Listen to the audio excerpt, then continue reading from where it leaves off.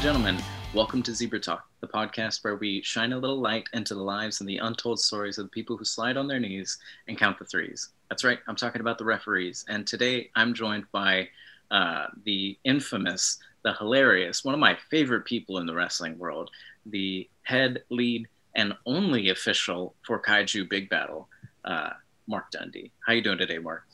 I'm good. I'm doing good, man. How are you? I'm doing very well. Hopefully, we don't screw this one up. I'm just going to go ahead and throw myself under the bus. I've tried to get this recording with Mark Dundee done. I think this is our fourth time trying to do this, and I'm just being a consummate professional here. I'm real happy. So, hopefully things go well. Hopefully Mark gets to finally tell his story, because we all know how much he's itching to tell his story and how much you're all itching to hear it. Yeah, allegedly. Allegedly. At least it won't be as bad as the last time that I interviewed you on a holiday, right? Yeah, no fire alarms tonight. No burnt Easter dinner for anyone today. Tell us a little bit about yourselves there, Mark. Where do you come from? How did you become involved in wrestling? Give us a little origin story on Mark Dundee. I was born April 30th, 1984. I'm a Taurus. You want everything from 84 to 2020, right? Yes, please. Okay. I want every day that you can possibly remember. Gotcha. So I got to start watching wrestling, and I think the same way that everyone did. My mother used to record cartoons on VHS tapes, and I don't know if it was just, in New York, the New York market, but at the end of Saturday morning cartoons would be when wrestling would start. So the end of this video, it was an open from Bobby Heenan and Gorilla Monsoon doing some kind of talk. And then 5 minutes into that whole talk of like, welcome to Wrestling Challenge, blah, blah, blah, blah, it cuts to snow. Okay. Video ended. So that was my first. Wait. Yeah. Like I'm a little kid, like 6 years old, watching this VHS tape, like my mom made me a tape to watch cartoons. Awesome. Greatest day ever. Wow. Yeah. Flash forward to the promos before WrestleMania 6. So again, I was turning 6. So I guess I was like 5 or 6. I'm gonna pause you real quick before you move on. You started this story with, I started watching wrestling the same way everybody else did. Yeah. I've never heard anybody say I started watching wrestling because it was at the tail end of a recorded VHS that my mom made of cartoons for me. No one's ever. You haven't talked to enough people then. That's a very specific way to find wrestling. I mean, that's how I got introduced to Gorilla Monsoon and Bobby Heenan. Very cool, very cool. So WrestleMania 6, the promo. So WrestleMania 6, Warrior doing being who Warrior was and is, and that captivated me. And then I just remember Hogan and Warrior doing like go to Warrior promo, go to Hogan promo, and that's that memory. Sure. And then WrestleMania 7 time, Slaughter, Hogan. That's when I started watching matches, and matches became visually stimulating to me, and I started to see them and like, ooh, I can watch this all the time. Sure, yeah. My babysitter would come over and put it on, and that was it. Is this when Slaughter does the turn on the US and he's working with Iron Sheik and all? Yes. The turn was full effect. They were going into WrestleMania 7. The Hart Foundation and the Nasty Boys were fighting, and Neidhart doing this the whole time for a promo. What a great time in wrestling. I mean, I think people really overlook it because, obviously, it's not exactly very PC these days, but the storylines that they made and the reactions that the audience had to Slaughter, turning his back on America and all that, that was really compelling television for the time. Yeah. The downside of that time period, before I move on to the next, I wish I had more time to truly enjoy Demolition. Sure. Because this was Smash and Crush. Mm-hmm. I saw Axe and Smash on later on as I became more of a fan. Axe going on his way and Smash and Crush and the whole Hawaiian thing and all that. But don't get me wrong, Repo Man is the greatest thing ever. Very cool. He hit it out of the park on that one. So then, I was years go by, always watch it, always go to shows when I can. I go to shows when I could. That wasn't a big thing of going. I always watched it on TV. But then I realized I had to start student teaching. Like, I guess go forward 20 years or something. I was starting to student teach. And I suffer from panic and anxiety overdrive. And it's a horrifying, it's one of those I can't get out of bed type issues that I deal with. And I'm trying to figure out, how am I going to be in front of a group of kids and talk when I can barely do it? Sure. I had a friend who was running a wrestling school, Brian Idol, and he had this on Long Island.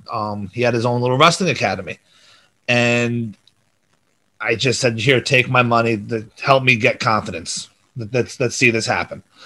And sure enough, 3 months in, then this is, I guess, 2012, 2013, March of 2013, I think it was. I'm on my first show, and I have to not be afraid or suck, because my first match was with Just Incredible, which it was definitely a little bit past his prime at that point, but still one of those, like, I can learn from this guy. Yeah, absolutely. If I ask the right questions later on. And then my next match was with Brian Idol. He was doing one of his characters. He went in there, and his opponent was Goldust. Talk about a great first show. Jeez. I had no business doing those matches. I mean, honestly. I didn't pay to get to do those matches. I feel like I actually earned it, just from like working hard, like going like the practices every week, twice a week, and like I've seen people get, we've all seen people get those positions. I don't feel I deserved it, but I do feel like I worked to get it. Okay. And then as those first 3 or 4 years go on, I'm working with FTW, other companies around New York, New Jersey, Pennsylvania. I have a stint with House of Glory for a little while, which I really think helped cut my teeth, because that was another position where I was the only ref for a while. Sure. And then, things, you move on. No hard feelings at all. I loved it. I still hope all those guys do great. But it was time for me to go. And then I found Kaiju Big Battel in July of 15. And that's when I feel like my career really took off. At that point. Tell me a little bit about like how you actually became affiliated with Kaiju. Like, I've heard this story a little bit, but like, tell us how you accidentally found yourself working for them. So we would do, there was like, I guess a double show. It was FTW and House of Glory, for the first half of the show. Second half was Kaiju Big Battel. This was when Kaiju Big Battel was going through a transition. Like, people were leaving, it was just a transition period. And anyone who wanted to be part of it, they were letting them do it. I walked up to the guy, Randy, who runs the ship, and I asked, "Hey, can I be a ref?" And in my head, and I had a conversation with him about it later, my height definitely was a detriment to him. Sure. Being 6'5" and a referee for some reason is just as crazy as being 6'2" as a wrestler. You're too small, too big. It's wrestling. If they have what it takes to do something to enhance it, use it. So I did it. So I did my one match, and then I left. If you need me again, he shrugged me off. Then, I guess in September, I got to do it again. And this time I was the only referee. And he grew a more liking to me. Then that led to one more show in October, where I was the only ref, and I was only one of 5 other people who can do things in the ring in front of 15 people. We call it the show we do not speak of. I think we've all had those experiences where, we've gone a whole lot of miles and set ourselves up for a whole lot of like expectations, and then just for whatever reason, nobody showed up. We don't even know. We think that there was an internet connection with the ticket sales, and it was crazy. But after that night, like, that's when I became a full-fledged member. I didn't get my crew hoodie for another 2 years, but that's a different story. Tell me about like how that night went. Like, what do you think it was that really like solidified your place at Kaiju through that experience? I knew, even though we only had 15 people, or whatever the number is, they were there, and we're not going to give them a less of a show that they would have gotten had there been 500 people. Of course. So matches would end, but the matches really wouldn't end. Some of them wound up being a best of 6 falls, maybe, because again, people paid their hard-earned money. Like, I had no my interest. Might as well give them what they came for. Yeah. I mean, even if there's only like they have to just get over it. There, envelopes go places. So you're there, do it. So I had to restart matches or I had to just do my best to give them what they paid for. Unfortunately, the show did end when it ended. We made it up to the fans that were there. Of course, we did whatever we could, whenever we could have. But it was after that night that I was brought on full. Hey, where are you guys going next? We're going to Boston in 2 weeks. I'm like, can I go? Definitely. You're there. Awesome. Then it just started taking off, and I started having real fun in wrestling. Were you the only referee from like the get-go? Like, were you the only person that was there like in Boston, and then for the duration of No, funny story. They had a Boston referee, another person who's been with Kaiju for a while. She did a lot of other stuff. Randy never told anyone I was going up to Boston. Oh, lovely. So when I showed up, they knew who I was, but like, why are you here? I'm like, oh, I was told to come. So things happened. They wanted to do some weird thing where I was like training. I'm like, I don't like that at all. so they gave the idea to Randy, and like, he's a real referee. Why would he be training for anything? Yeah. So then we just did a normal, you take one, I take one, you take one, I take one. Sure. And then I guess I won because I'm ultimately now the only one. So you're the Highlander of Kaiju Big Battle. Yeah. One. I'm the survivor. Myself a lot. I'm the Beyonce. I'm the survivor. There you go. I had a similar experience. I was booked on a show in Vegas, like maybe a year or so ago, and I was booked by the like figurehead that's name was on the show, but there was also a promoter who was helping with the show that like they didn't talk to each other about the fact that I was coming, and I didn't know that the other guy was involved at all. So I show up and the guy looks at me and it's just like, why are you here? I'm like, me, please don't send me home. I just came 10 hours. It's pretty often that happens in wrestling. There's just so much like miscommunication and like so many variables and so many people, like so many wheels spinning and things like that. It's frustrating. It really is. So for the people who are listening that have never seen Kaiju before, why don't you give them a little, crash course in what Kaiju is all about? Kaiju Big Battle's a 25-year epic of combination between comic books, pop culture, Godzilla movies, the Power Rangers, anything. I know people get offended by the term nerd culture. I think they do. I love nerd culture. Come on now. Is that real? Is nerd culture a real thing? I mean, MC Chris is a nerdcore rapper. I remember hearing. So like just fringy, but not too fringy. Fringy, but not cringy. Basically. Yeah, exactly. A lot of inside jokes. Done inside of a wrestling ring with a city and giant monsters beating the hell out of each other.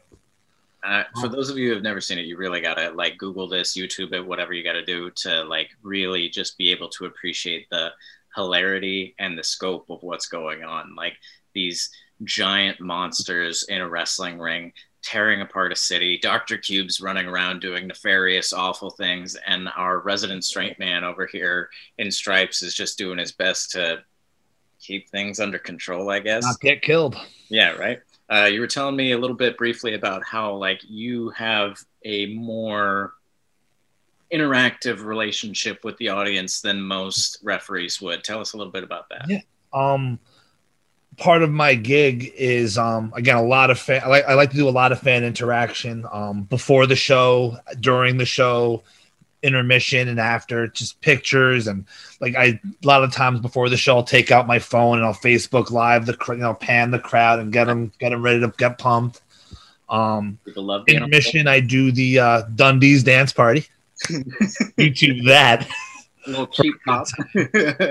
The DJ plays a random song that most of the time I don't know what's going to happen. Sure. And the last time, February 1st, actually, of last year, our last show, it wound up being Come On Eileen.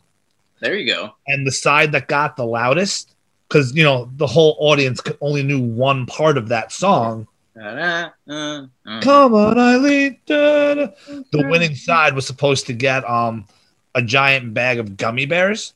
Mm. But I flipped the script on that one. Every time they got loud, I just started throwing gummy bears. But chuck them at them, just help them. Pretty much. Be quiet. We're trying to get our sound right. No, but like again, we have because of the structure of our show. I know everything where things are going to be happening because I help write it. What?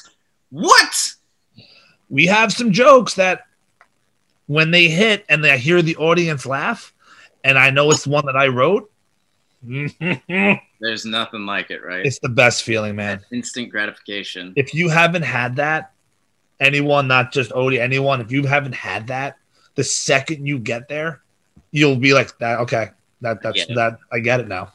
Have you ever done stand-up? No, too afraid. Huh? Too afraid? Yeah, I feel that. I don't want to say afraid, actually.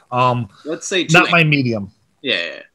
Too it's structured, but it's too. I don't know the word. I don't know how I'd handle a heckler. Sure. Yeah. I get that. Like in a wrestling ring, I can handle a heckler. At a stand-up comedy show, no. I would stutter over myself and want to quit, and then probably throw water on my pants. Oh, I gotta go. Sorry, guys. Bye. I peed myself. It's clear. I did stand-up comedy for about 3 months before I started pro wrestling, and wrestling training is very immersive and takes up all of your time. So I just kind of told myself I would come back to it eventually. But I had interesting experiences when, the audience didn't really enjoy what I was saying. I remember specifically I did a set in front of a crowd in San Francisco that wasn't really feeling my jokes. And I've been to enough open mic nights where people just kind of painfully struggle through their set and nobody in the audience is feeling it and everybody's just uncomfortable for 5-10 minutes that I'm not really about letting an elephant be in the room. I don't like that. I like being hey, look, there's an elephant. Let's talk about it. Yeah. So they were really uncomfortable and they didn't like my jokes. So I was just kind of hey, you guys don't like my set, and that's okay. There are other crowds that do like my set, but I don't want to kill the energy in the room for the other people that are coming after me, and I don't want you guys to have a bad time tonight. So I'm just gonna go. And they all just were looking at me what? Yeah, why am I gonna force you to sit through a set that you don't enjoy? You don't want to Andy Kaufman it up? No way. I was just I don't want to be here. You don't want to be here. I'm out of here. Have a good night. There's other comedians that you're going to enjoy. Let them have the time. In my head, I wish that, I wish I could have both what you just said you would do.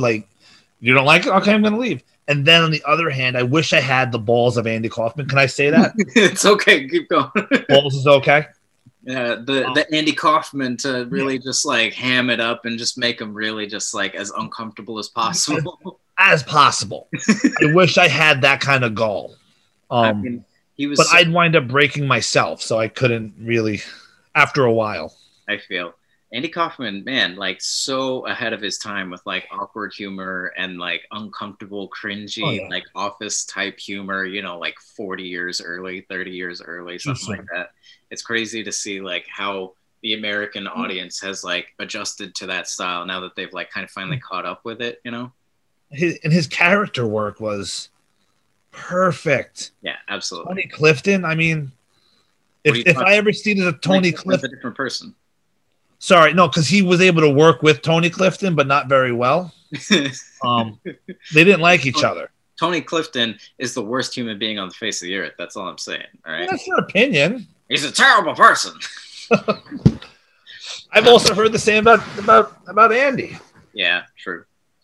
Tell me a little bit about what things were pre-COVID with Kaiju. Obviously, you're in full swing. You mentioned briefly you're a writer. What other kind of hats do you wear associated with the company? Besides just referee, yeah, travel companion. As far as booking things, that was never me. Sure. I don't like dealing with people, especially certain people who want to say, "Oh, I'm going to book this show. We're going to have this many." Okay, go talk to someone else. I don't want anything to do with your money. Sure. So but no, I was definitely writer. I was a truck driver for U-Hauls or whatever we had to use sometimes. Ring crew leader, I'm sure. Yeah, no, because we'd hire the ring, and it came with people to put it together. Oh man, lucky you! You did wrestling the right way, brother. We weren't wrestling; we're performance art. I love it. No, but I definitely did my fair share of the ring crew before Kaiju Big Battle. Sure, of course. And if if they need a couple of extra hands, of course, I'll pick up a board or some metal, things like that. Absolutely. Do you still do any like referee work outside of Kaiju? Do you do any like straight man refereeing? Or I took myself out of that after a pretty terrible night. Wasn't my best outing. Lost confidence, but. No, I didn't want to say I lost confidence. I was done. You lost your smile. Yeah, I mean, this is like a one-off HBK lost smile. Never found it again. Yeah, I mean, you did find it again, though. You found it in Kaiju. Well, I never lost it there. Sure. Because the appreciation overall was there. Again, I enjoy if the companies open up again, and I feel like reaching out. I feel like I have a couple of ends where I can go, but. I really enjoy doing what I'm doing with this.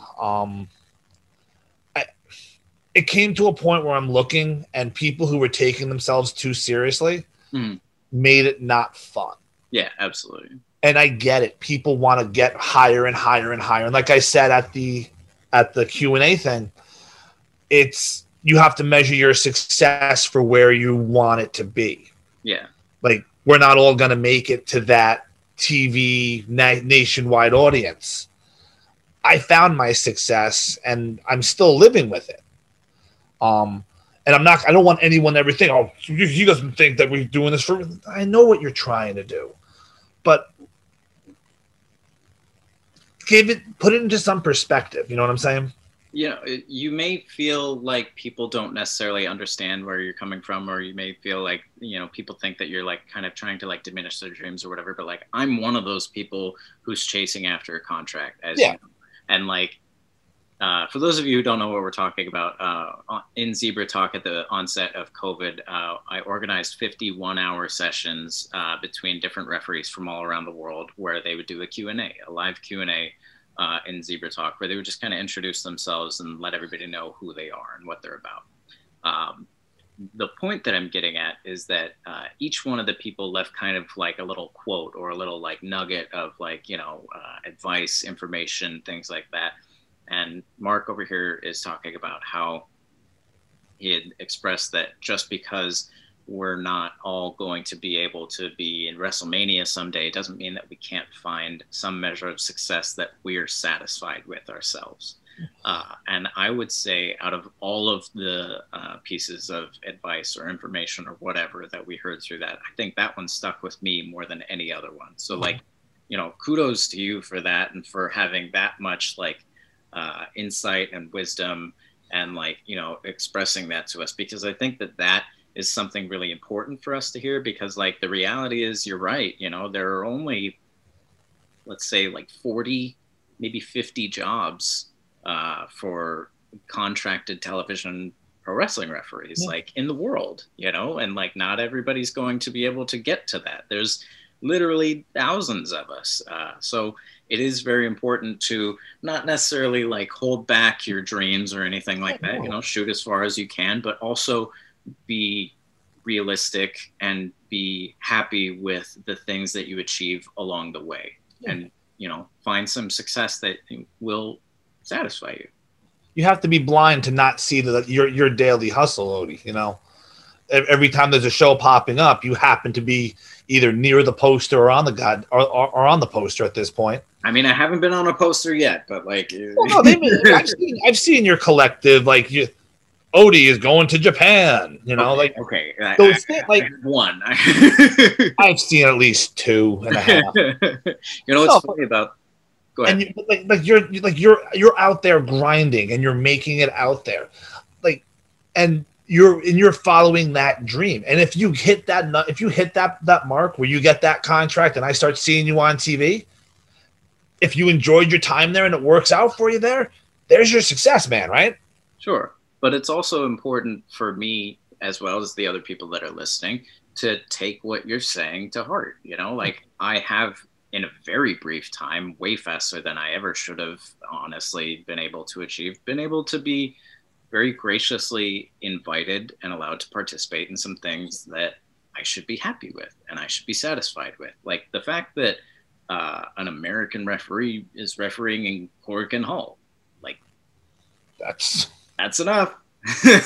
You know, there's a ref in Omaha, Nebraska that like is never going to leave there, that, you know, is like dreaming of those things. So it's maybe not necessarily like unfair of us to like shoot for bigger goals or anything like that, but like it's important to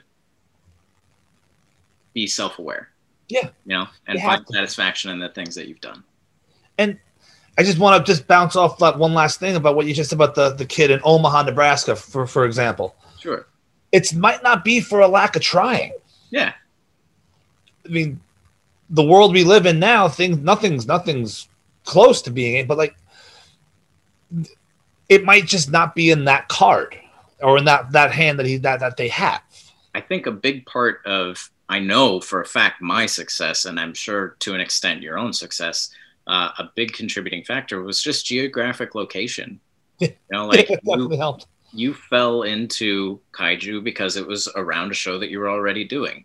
I fell into the majority of the things that I was doing because they were close. You know, like Championship Wrestling from Hollywood, I'll sing its praises from now until the sun goes down, you know, as like the integral moment that like launched all of my career. And it just happened that I had heard about it and that they were doing a local San Francisco show because they were going to be on a San Francisco television station. And I was just, oh, well, I've heard they have a TV show. I'll go try and be affiliated with them. And then the doors just opened to the rest of the wrestling world. Like, takes one shot. Absolutely. So reeling it back in, that was a good tangent. I like that.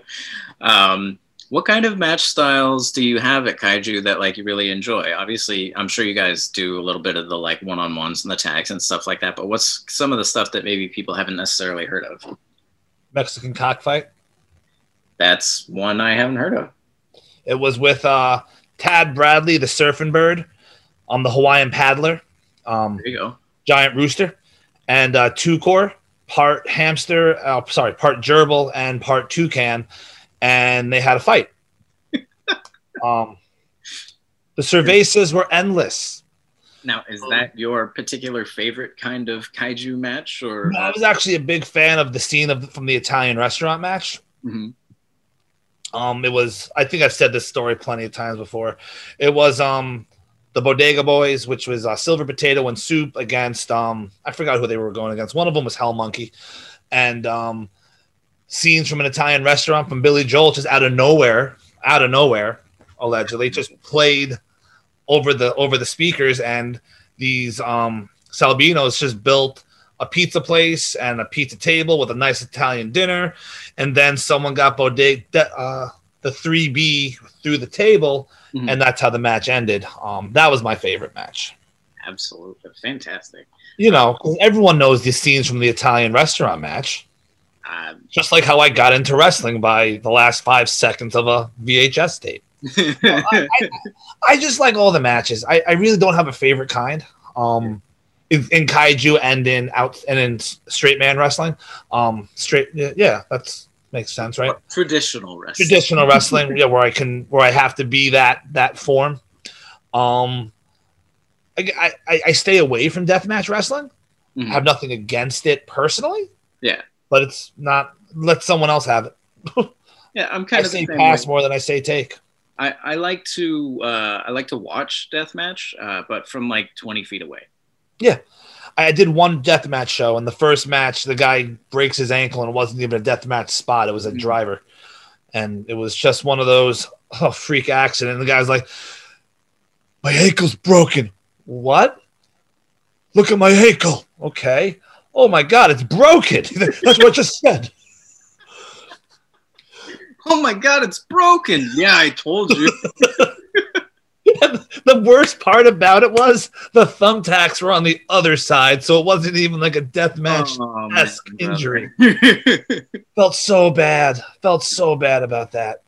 It wasn't my fault, but I felt so bad for him. I mean, we feel a little bit of like responsibility and like, you know, like we're the first line of medical defense for these guys. So, you know, like personally, like whenever somebody gets injured in one of my matches, like I know I had absolutely nothing to do with it, but like I remember every single injury that's ever happened out of all the matches that I've done. I checked up on every one of those wrestlers for weeks afterwards, probably annoyingly so, but just because like I feel like a dad when I'm in the ring, you know, I feel like, or like a best friend or something like that. Just like a buddy that's there to make sure that like my buddies aren't going to kill each other. And then sometimes they do. And then I'm just worried about them for weeks afterwards, you know? You ever pull a rib on someone that was in the ring with someone who got hurt? What's that? You ever pull a rib on a referee who was in the match when a guy got hurt? No, tell me. Oh my God, it's wonderful. So I don't want to name names. I don't know who watches or does anything because I'm not a big name dropper. Goldust. Goldust. But we were hearing a story of how this referee that me and another guy were like, we were hearing this story from him. We were doing some lucha show in Brooklyn, I think. And he's saying like, yeah, I was a part of that match. I'm like, did you send him a card? Like, what are you talking about? You didn't send him a card? No, why? Because if you're in the match, it doesn't matter if it's your fault or not. If you're in a match and someone gets hurt, you have to send a card to the hospital to make sure that he's okay. And if it's like could be a career ender, you have to send a gift. You have like nothing over $20. It's like a tradition. It's wrestling tradition. This guy's trying to make money, but he's losing it now, and you have to send him a card.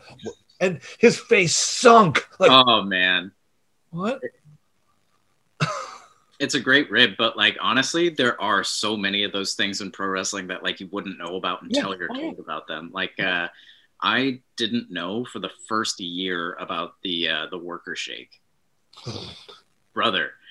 So like I come from a corporate like background, you know, like I've done a lot of interviews and stuff like that, and like it was really drilled into my head. My dad was in the military that like when you shake somebody's hand, you shake their hand. You know what I'm saying? You know, give them not necessarily the business, but like so for the first year that I was in wrestling, I thought everybody just didn't like me. I just thought they were all fading me and that they were all mad at me or something. I was just like, why does everybody hate me?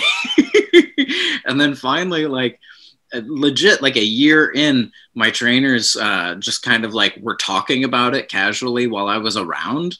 And it clicked in my brain finally. And I went, whoa, wait, hold on a minute.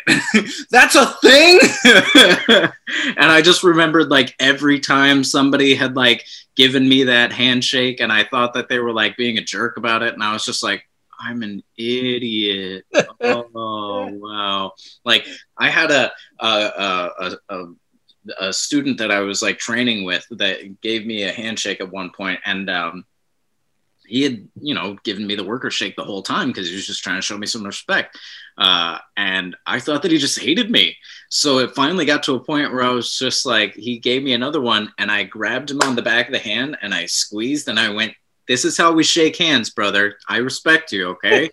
And that's the first thing I thought of when they told me that. I was just like, I'm dumb. So dumb. I'm so dumb. I hate that worker's handshake. Same. But anyway, yeah, fun wrestling traditions that lead to a lot of anxiety. It's funny, like I've been telling my girlfriend all these like stories about how, you know, like the intricacies of like hierarchies of wrestling and how people talk to each other and treat each other and think and things like that. And when we first started dating, she was really interested in like becoming a wrestler. And now she's like, I don't know. Don't do it. Get out while you can. Don't do it. What's the most recent match that you've repped? What did you do pre-COVID? I'm sure you haven't done anything since we went into lockdown. You're in New York, you know. It's February 1st was my last show. What was the last show on that card, or the last match on that card? I want to say American Beetle and Dr. Cube. If I'm remembering correctly. You know, is like the rivalry to end all rivalries, right? Yeah, like tell the audience, you know, that hasn't been able to enjoy Kaiju about American Beetle and Dr. Cube. American Beetle. I'll start off with American Beetle. He is the true patriot. He loves his Mexican roots, so all he does is speak in Spanish. Nice. Now, is it real Spanish or is this El Generico Spanish? Real Spanish. Okay. Come on. You were at the show 2 years ago in New York. I have a very good... Actually, I'll tell you a story about that here in a minute, but go ahead and keep going about Dr. Cube.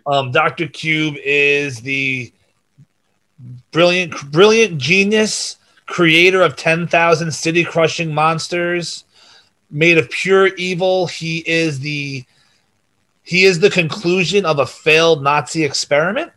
Wow. But he's not a Nazi. No.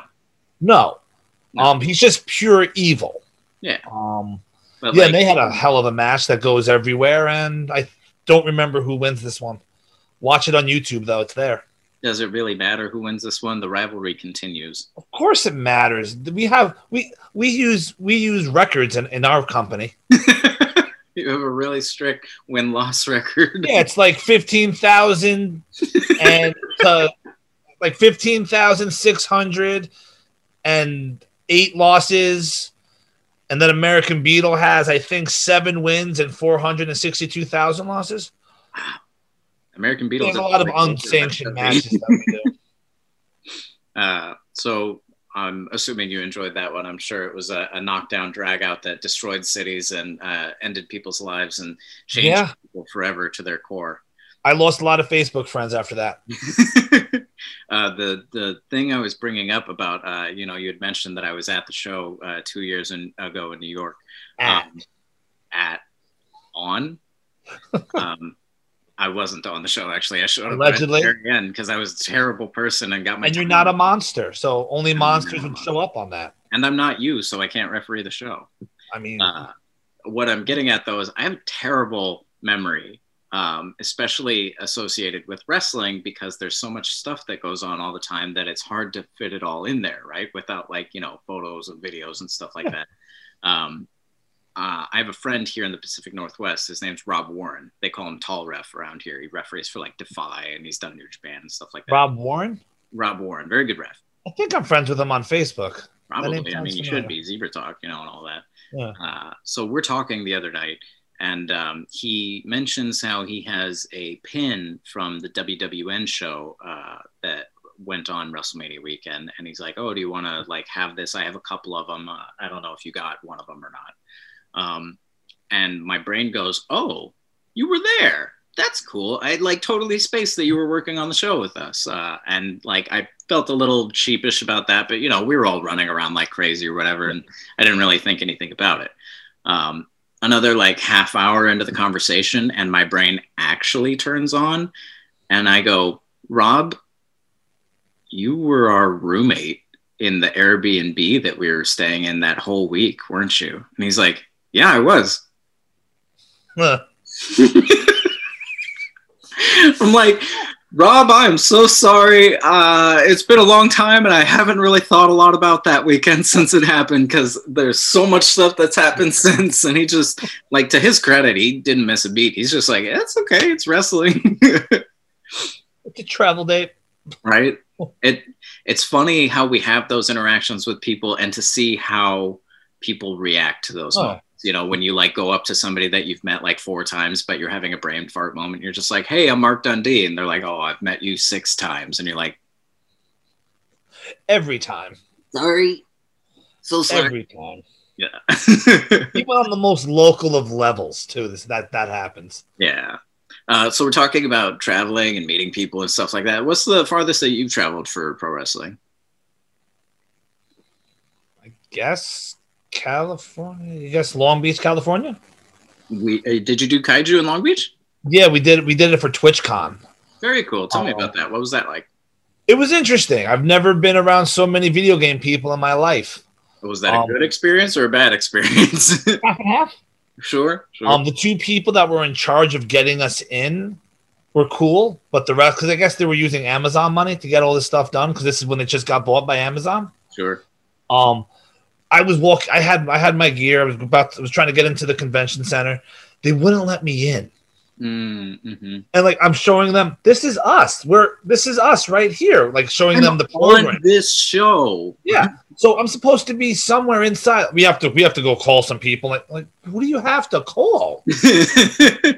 Look at me. I'm on the poster, brother. Like I'm supposed to be like I go to page like 17 or something. Kaiju Big Battle. I'm supposed to go upstairs or something. Yeah. If there's a wrestling ring in there, that's for me. That's my ring, brother. Yeah, I'm supposed to make sure no one hurts it. So I eventually, after like 20 minutes in the hot California sun, we get to go in. It was pretty cool. The show was great. People liked it. I got called an alcoholic brother of Keanu Reeves. That's what they said I looked like. I guess my hair looked like it or something. I mean, I could see that. You know, you look like, if you've ever heard of Craig Christ from the Stephen Lynch. Yes. You're kind of like Keanu Reeves as Craig Christ. The best part about that whole weekend at TwitchCon, because I'm not allowed to talk about what happened in Los Angeles the next day. Sure. Not allowed yet. The statute of limitations hasn't ended. I got to meet Bob Ross's family. Yeah, that was cool. How did that happen? His Bob Ross's family was running a how to paint seminar in the same room where our wrestling was the night before. Yeah. So they were there in the building, and I just happened to go meet the family. They were sweet, very nice people. They were very happy people, as you would expect someone in the Bob Ross family to be. Yeah. That was and I got to ride a Raptor, not the truck, like an actual Raptor. Wrestling. They were taking pictures with Raptors, and I got to go on one. And then we walked around the streets of Long Beach before we went to LA with a mini boombox, just blasting 10 hours of the NWO theme song. And I got to meet all these sorts of people and a giant pizza roll. And wrestling. Yeah, right. Same. I've had some experiences just like that. You know, like I'm wandering around backstage, and all of a sudden Pee Wee Herman's there, and you're like, "Hi." You know, Ed Durst was at that one too. Macaulay Culkin showed up to a show once. He loves wrestling. Huh? He loves wrestling, from what I hear. He does. He's a huge wrestling fan, and he was like doing an episode for his podcast, and showed up, and you know, we had Hornswoggle and Dick Justice there, and they were trying to steal Christmas, and so Macaulay Culkin did his thing, and he came in and, you know, bumped them and got the pin and wasn't involved in the match, but like for some reason that's how the cookie crumbled, I guess. Oh, Macaulay Culkin. It's pretty funny how, like, you know, the real world can affect the pro wrestling world sometimes in ways that you wouldn't expect. You know, you're talking about, like, you went to the convention and, like, you're on the poster, but you can't necessarily get in the door. I did a show in San Diego for Rey Mysterio. I say I did. I actually didn't because I showed up. It's like a 9-hour drive from where I lived, right? My brother, my buddy, one of my good brothers was the brother that was on the show. And he tells me, like, oh, come with me. You know, we can split the gas. You can get on the show. You can do a Ray match. You can meet him, get the connections for, like, Mexico and Crash and all that stuff. It'll be great. I'll get you over with them. And I'm like, great, sure, sounds good to me. 9 hours later, we go show up and set up the ring and everything. And I go have lunch. But it's in a casino that doesn't usually have wrestling. So when I come back for the start of the show to go, like, get changed and get ready for it and everything, I go up to the door that I left out of, and there's security that's standing there with a list. Guess who wasn't actually booked on the show or on anybody's list? Oh, Well, I'm standing there like, brother, you see that ring over there? I built that. Please let me back inside. And it just didn't end up happening. You know, the people that were on the show who knew that I was, like, they weren't picking up their phones because they were about to start the show. Yeah. And so I got to spend the 3-hour show in my car. Oh, God. It was a wonderful experience. So Gotta love security make sure guards. your paperwork is taken care of for those of you who are listening. Obviously, you've done some really cool things with Kaiju. You know, you've kind of maybe not said goodbye forever to like traditional wrestling, but you're kind of over it at this point. What kind of like goals do you still have for yourself? Is there anything that like you want to accomplish with Kaiju? Is there anything, you know, like maybe an international tour or anything like that? What kind of things do you still want to accomplish?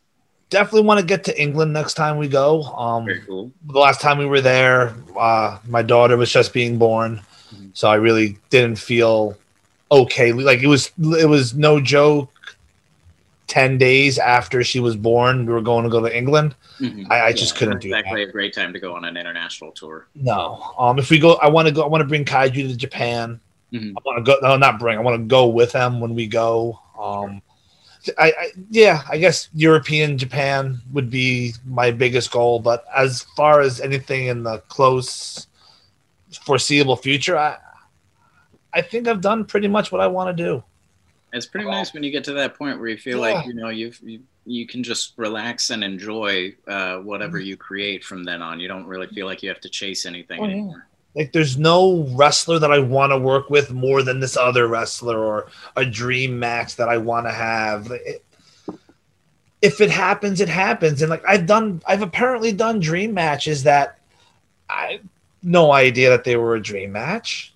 I thought it was just two great wrestlers having a great wrestling match. Like honestly, like again, I'm not about to name drop it, any of them, but like you can find them online and you'll see me in the background. And you can see it in my face at some point. Why am I a part of this? Why isn't someone who's talented on this? Why isn't me? Sure. Not that I, you know, again, I'm just being self-deprecating, but it's like, this is special. Like, and I noticed it at the time. Yeah. And then after it's done, I'm like, this wasn't that good. And then someone says it was great. So it's kind of how wrestling goes, you know. Yeah, exactly. You feel like you're just there to do your job, and then while you're living it, you're just like, oh my God, this is insane. And then after the fact, you're just, it was okay. Yeah, like, I went through that phase of being brand new, like, this is the greatest thing. I can break down this. I'm great. And then I hit that point in my career where I am now, where it's, let's just go have fun. Sure. You don't want to tell me the finish? Whatever. You don't want me to be your ref? Whatever. I'm the only ref here, brother. Yeah. Well, that's for like in traditional wrestling. You don't. Sure. I'm too tall for you. Okay, that's fine. You want the short guy? You want to talk down to me right now? Don't do that. It's not nice. Don't be a jerk. I feel. Just it's nice when you get to that point in your career where you know who you are and what you bring to the table, and you feel like you don't necessarily throw your weight around, but like you feel comfortable standing up for yourself. Because like if you don't like put your foot down and stand up for yourself and like command a little bit of respect, like the boys are just gonna walk all over you. And you're allowed to say no in wrestling. Yeah, that's the greatest thing that people don't realize sometimes. You can say no. Absolutely. Like I made the mistake of not saying no to something I would normally say no to, and it still haunts me. Like, why did I do that? Sure. Like, I don't care if you're green or if you're a 30-year veteran, like we know people are. Say no. You don't want to do it, don't do it. Speaking of those 30-year veterans and whatnot, are there any refs that like you look up to or like study or anything? Were there any refs that like really helped you out at the beginning of your career with like, learning the ropes?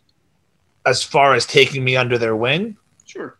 No, I was just that 6'5" ref that was just an eyesore here and there. So I talked to people, but there was never really any like strong mentoring at first. Yeah. When I got to meet Chris Levin, he helped me out a bunch with some things. Gave me some decent advice. What a like selfless, like just incredibly generous person with like helping people get involved with certain places, helping people learn and grow, and things like that. Like I give 100% of any credit for my experience with Game Changer Wrestling to Chris. I hit him up one day and was just like, hey, can I do the LA show? And eventually it led me to Japan. Yeah. I mean, that's how it is. Like, he booked me on after seeing me one time, you know, gave me the advice he gave, said, like, for an indie ref, you're one of the better ones I've seen. Like, oh, cool, I'll take that as a compliment. Thank you. Sure. He started booking me on his all women show that he was doing for this group called Valkyrie that he had, and you know, other doors started to open up again. But again, it was my own choice to either walk through those doors and expand or take my time and just as stuff comes in type things, you know? Sure. But yeah, no, he definitely helped me out. As I realized I needed something now. Mm-hmm. Like, I hit my own, as far as I can go on my own, then that's when I needed that extra push of, okay, now what do I do? Sure. How do I get better? Because I thought I was good. And then I was getting constructive criticism, and it was, oh, okay, there's still a lot more that I need to work on or can work on. Yeah, we definitely always, we all have those like plateaus that we get to where we like think that we're doing well, and like we are doing well, but we're also like at a certain level that we could get to without outside influence. Like, yeah, exactly. And the next. It's all those experiences. And like you said, those doors that you have to walk through. Yeah. You never want to stop learning in anything you do. Absolutely. Charles Robinson loves to say, if you stop learning, you stop living. Something like that. Yeah, pretty much. That, I mean, if that's the paraphrase version, that makes sense. Have you ever thought about, you know, you're kind of in like, not necessarily the twilight years, you're still very young and everything, but like you've gone down quite a lot of roads at this point. You've had a lot of experience. You're, you know, working on like a solid decade in professional wrestling. Have you thought of imparting your knowledge to other people at any point, or like, you know, having a mentee come in and become, you know, like your backup at Kaiju or anything like that? Have you ever given any thought to that? Not the mentee at Kaiju, but there's been refs around the New York area that I don't want to say I mentored, but I gave advice that I think would be helpful. Sure. Again, like your social media presence, things of that matter, how to act at a show. Mm-hmm. And things along those lines, and what you can do in a match that would improve what you just did. Nothing like, I never saw myself as an official mentor in that regard, but I feel like I can. It's a good question, because I don't really see myself as being someone who can teach the ropes of being a referee to someone. Sure. Because in case I want my spot or I want a spot, that little bastard isn't going to get no. No, I would love to. I would, if anyone ever wants advice from me, I'm always willing to give it. The same way how I'm looking to get it from someone else. Again, like you said, I you know, 10 years or whatever the amount of years is now. It's I do have those stories to give. I do have that experience to share. Maybe so, you know, like, anyone in Zebra Talk wants to know something, I'll do what I can. Maybe I'm lighting that fire under you that's like, oh, maybe I do need to get some students. I would love to. If anyone ever wanted to reach out, I would be more than happy to impart what I've been taught. You heard and use it in a way to where I didn't, and let them take it to that next step. Go to that next first down. Like, I'm on 4th and 3 right now. It's up to me if I want to go for it or if I want to just say, F it, I'm done. Absolutely. And I'd be happy either way. We're kind of winding down at this point. It's been wonderful talking to you. Before we get out of here, I would like to give you the opportunity to plug anything that you feel like you need to, any of your social media, Kaijus, any wrestlers, shows, whatever you like that you think people maybe should give a little extra look at. The floor is yours. Oh, sweet. Hi, my name is Mark Dundee. I'm a Taurus. I have a pro wrestling tee store at prowrestlingtees.com/Kaiju Big Battel. And every t-shirt sale comes with a video message from someone. I wonder who it comes from. Not me. Allegedly. On social media, KBB_Dundee on Instagram, Mark Dundee on Facebook, Kaiju.com, YouTube, Kaiju Big Battel on YouTube, on Twitch. No shows coming up, but more than happy. Send me a match at Mark Dundee. I'll be more than happy to look at it and enjoy watching it. There's a guy who just posted a video on Zebra Talk with this wrestler CEO. He's my new favorite. I'll go take a look at it. He's my new favorite. No, this is fun, Odie. Thanks for having me on this. Appreciate it. I'm glad I was your first one of these ever, and that you woke up on time today to do this. I don't know what you're talking about. I'm the consummate professional, totally punctual. I'm very clean shaven and look great for this. And yeah, I don't know what the end button, end recording. Thank you very much for being here. I really appreciate your time again. And for the fourth time's a charm. If you out there would like to support the Zebra Talk Fund or Zebra Talk in any way, we do have a Pro Wrestling Tees store as well. It's prowrestlingtees.com/Zebra Talk. We have t-shirts, we have sweaters, we have hats. Mark hasn't bought any of the merch for himself, but that's just because I bought a jacket. He does have a tracksuit coming. That's right. We do have tracksuits now. We also have pins, all kinds of cool stuff.